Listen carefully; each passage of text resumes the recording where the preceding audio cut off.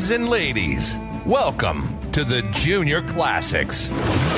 Hi there, I'm Sir Bradley Hassey, a teller of borrowed tales. Join me as I share stories of courage, adventure, and wonder. But don't take my word for it. You can find out for yourself on today's Junior Classic.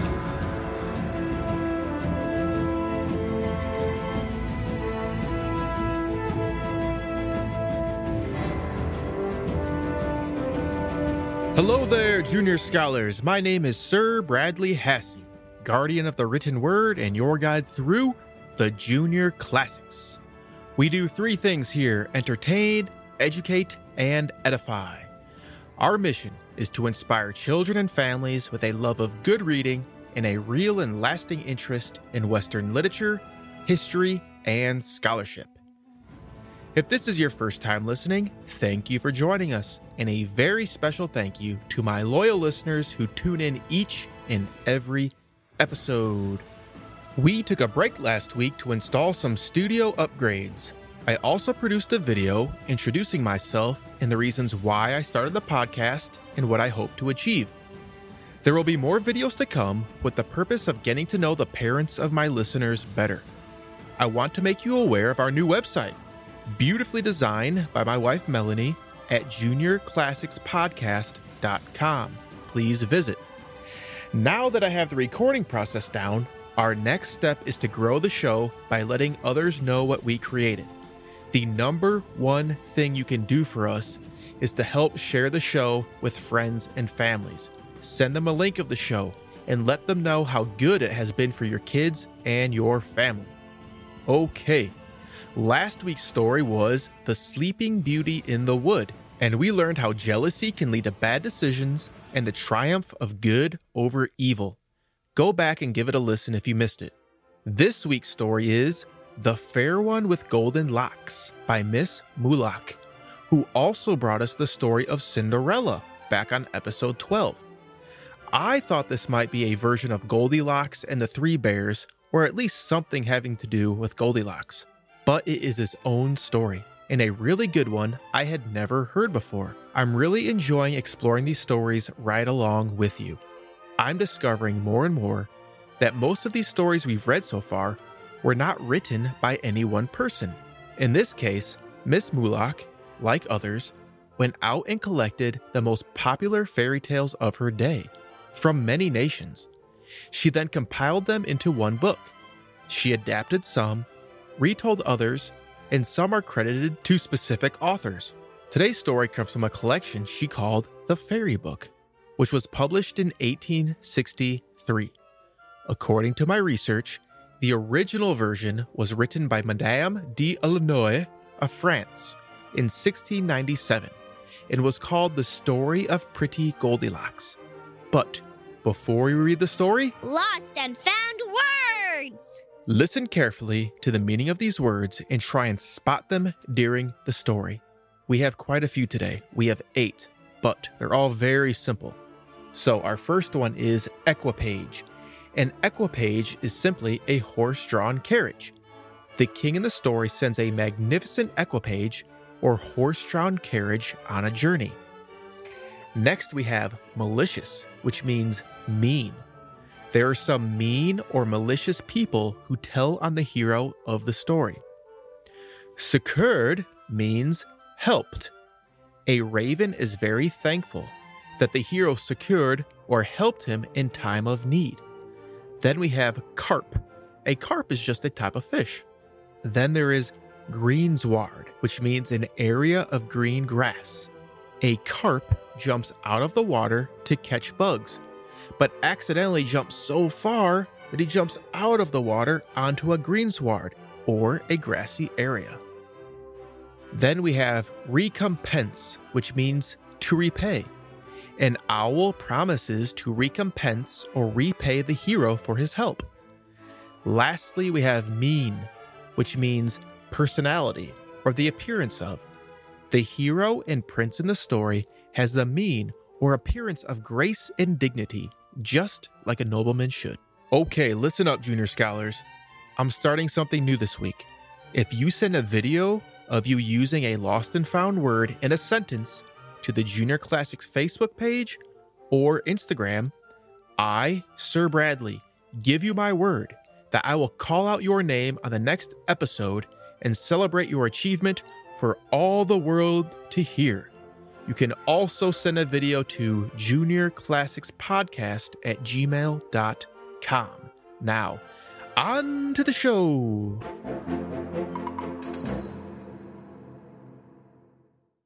I want you to imagine that you are a fine young lad that is working for the king of the land, wherever that may be. The king has decided that he wants something for himself, and he wants it now. He wants it so bad that it is all he can think about. He thinks about it so much that he can barely remember to eat or drink. So finally, the king must have this thing. But instead of going himself, he decides to send you, my junior scholar. The king orders you to go out into the world on a long journey to bring back this most desired thing to him. What is this thing the king wants? It is the most beautiful princess in all the land, and he hopes she will return with you and become his wife. You see, instead of the king going to pursue the beautiful princess with golden hair, he is sending you, his faithful servant. Now I hope by now you are asking yourself, why isn't the king going himself if he wants to marry her so bad? Excellent question, dear listener. You know, I don't think this is going to go well for the king, but there is only one way to find out.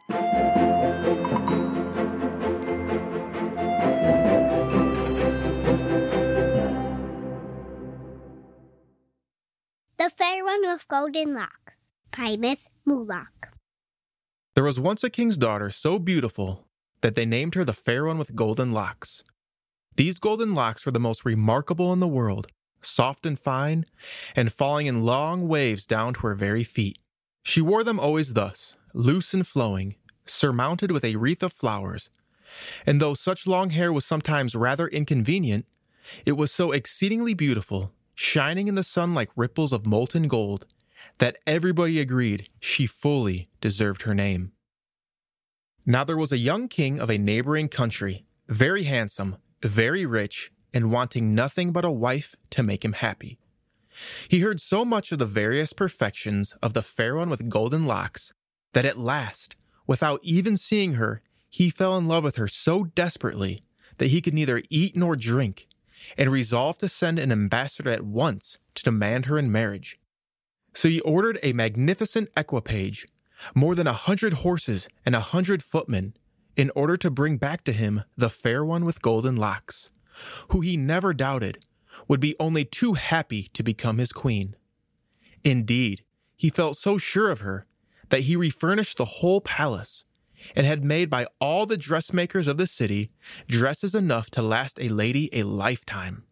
But alas, when the ambassador arrived and delivered his message, either the princess was in bad humor, or the offer did not appear to be to her taste. For she returned her best thanks to his majesty, but said she had not the slightest wish or intention to get married. She also, being a prudent damsel, declined receiving any of the presents which the king had sent her, except that, not quite to offend his majesty, she retained a box of English pins, which were in that country of considerable value. When the ambassador returned, alone and unsuccessful, all the court was very much affected, and the king himself began to weep with all his might. Now, there was in the palace household a young gentleman named Avenant, beautiful as the sun, besides being at once so amiable and so wise that the king confided to him all his affairs. And everyone loved him, except those people, to be found in all courts, who were envious of his good fortune. These malicious folk heard him saying gaily, "If the king had sent me to fetch the Fair One with Golden Locks, I know she would have come back with me," repeated the saying in such a manner that it appeared as if Avenant thought so much of himself and his beauty, and felt sure the princess would have followed him all over the world, which when it came to the ears of the king, as it was meant to do, irritated him so much that he commanded Avenant to be imprisoned in a high tower and left to die there of hunger. The guards accordingly carried off the young man, who had quite forgotten his idle speech, and had not the least idea what fault he had committed. They ill-treated him very much, and then left him with nothing to eat and only water to drink. This, however, kept him alive for a few days, during which he did not cease to complain aloud, and to call upon the king, saying, O king, what harm have I done? You have no subject more faithful than I. Never have I had a thought which could offend you. And it so befell the king, coming by chance, or else with a sort of remorse, past the tower, was touched by the voice of the young Avenant, whom he had once so much regarded. In spite of all the courtiers could do to prevent him, he stopped to listen, and overheard these words. The tears rushed into his eyes. He opened the door of the tower and called, Avenant! Avenant came, creeping feebly along, fell at the king's knees, and kissed his feet. O sire, what have I done that you should treat me so cruelly? You have mocked me and my ambassador. For you said, if I had sent you to fetch the fair one with golden locks, you would have been successful and brought her back. I did say it, and it was true. For I should have told her so much about your majesty and your various high qualities, which no one knows so well as myself, that I am persuaded that she would have returned with me. I believe it, said the king, with an angry look at those who had spoken ill of his favorite. He then gave Avenant a free pardon, and took him back with him to the court. After having supplied the famished youth with as much supper as he could eat, the king admitted him to a private audience and said, I am as much in love as ever with the fair one with golden locks. So I will take thee at thy word, and send thee to try and win her for me. Very well, please your majesty. I will depart tomorrow. The king, overjoyed with his willingness and hopefulness, would have furnished him with a still more magnificent equipage and suite than the first ambassador, but Avenant refused to take anything except a good horse to ride, and letters of introduction to the princess's father. The king embraced him, and eagerly saw him depart. It was on a Monday morning when, without any pomp or show, Avenant thus started on his mission. He rode slowly and meditatively, pondering over every possible means of persuading the fair one with golden locks to marry the king. But, even after several days' journey toward her country, no clear project had entered into his mind. One morning, when he had started at break of day, he came to a great meadow with a stream running through it, along which were planted willows and poplars. It was such a pleasant, rippling stream that he dismounted and sat down on its banks. There he perceived, gasping on the grass, a large golden carp, which in leaping too far after gnats, had thrown itself quite out of the water, and now lay dying on the greensward. Avenant took pity on it, and though he was very hungry, and the fish was very fat, and he would well enough have liked to have it for his breakfast, still he lifted it gently and put it back into the stream. No sooner had the carp touched the fresh, cool water than it revived and swam away. But shortly returning, it spoke to him from the water in this wise. Avenant, I thank you for your good deed. I was dying, and you have saved me. I will recompense you for this one day. After this pretty little speech, the fish popped down to the bottom of the stream, according to the habit of carp, leaving Avenant very much astonished, as was natural. Another day he met with a raven that was in great distress, being pursued by an eagle, which would have swallowed him up in no time. See how the stronger oppress the weaker. What right has an eagle to eat up a raven? So taking his bow and arrow, which he always carried, he shot the eagle dead, and the raven, delighted, perched in safety on an opposite tree. Avenant, you've generously secured me, a poor miserable raven. I am not ungrateful, and I will recompense you one day. Thank you, said Avenant, and continued his road.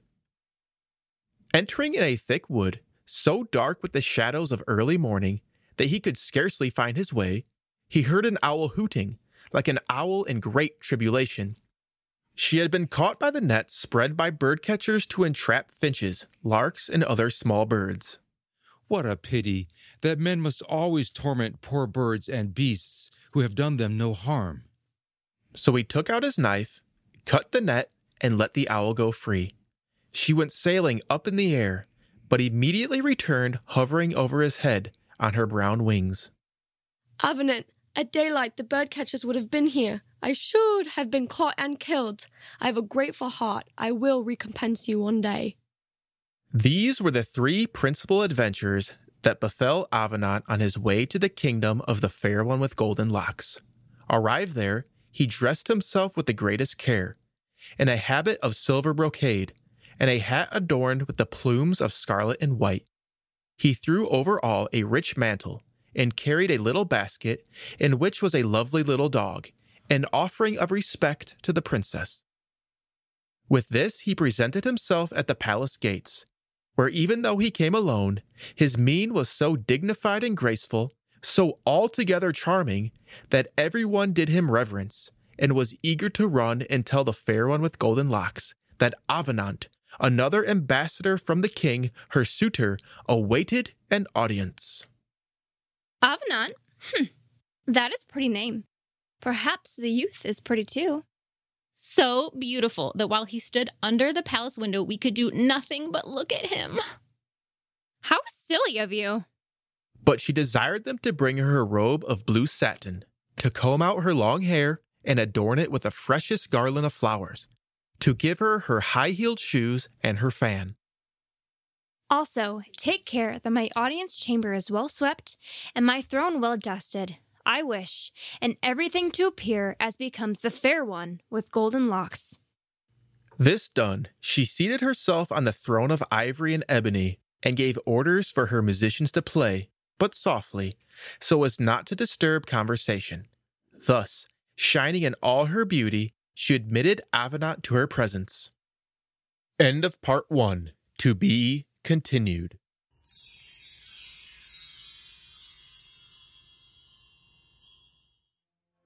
Oh boy, our first to be continued. Do you think you guys can wait a whole week to hear the rest of the story? If you just can't stand it, then go back and listen to a previous episode you missed, or one of your favorites. I'll see you next week, Junior Scholars. Until then, I am Sir Bradley Hassey. Be brave, be loyal, and speak the truth.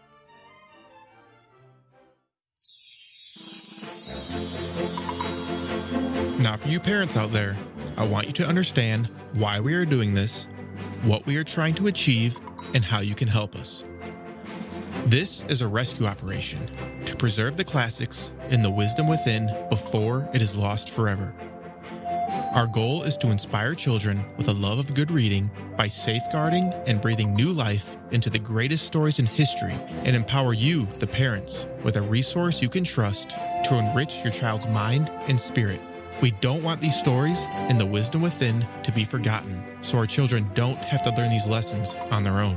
The most important thing you can do for us is to spread the message and tell others about these stories and what we are doing. If you want to donate, we would love that as well. My promise is that 100% of donations will go to building the impact and quality of the Junior Classics. If you have feedback and thoughts on how we can do things better, please send an email to juniorclassicspodcast@gmail.com. Thanks for listening to the Junior Classics. Enjoy the composition of the week, Morning Mood by Edvard Grieg of Norway in 1875.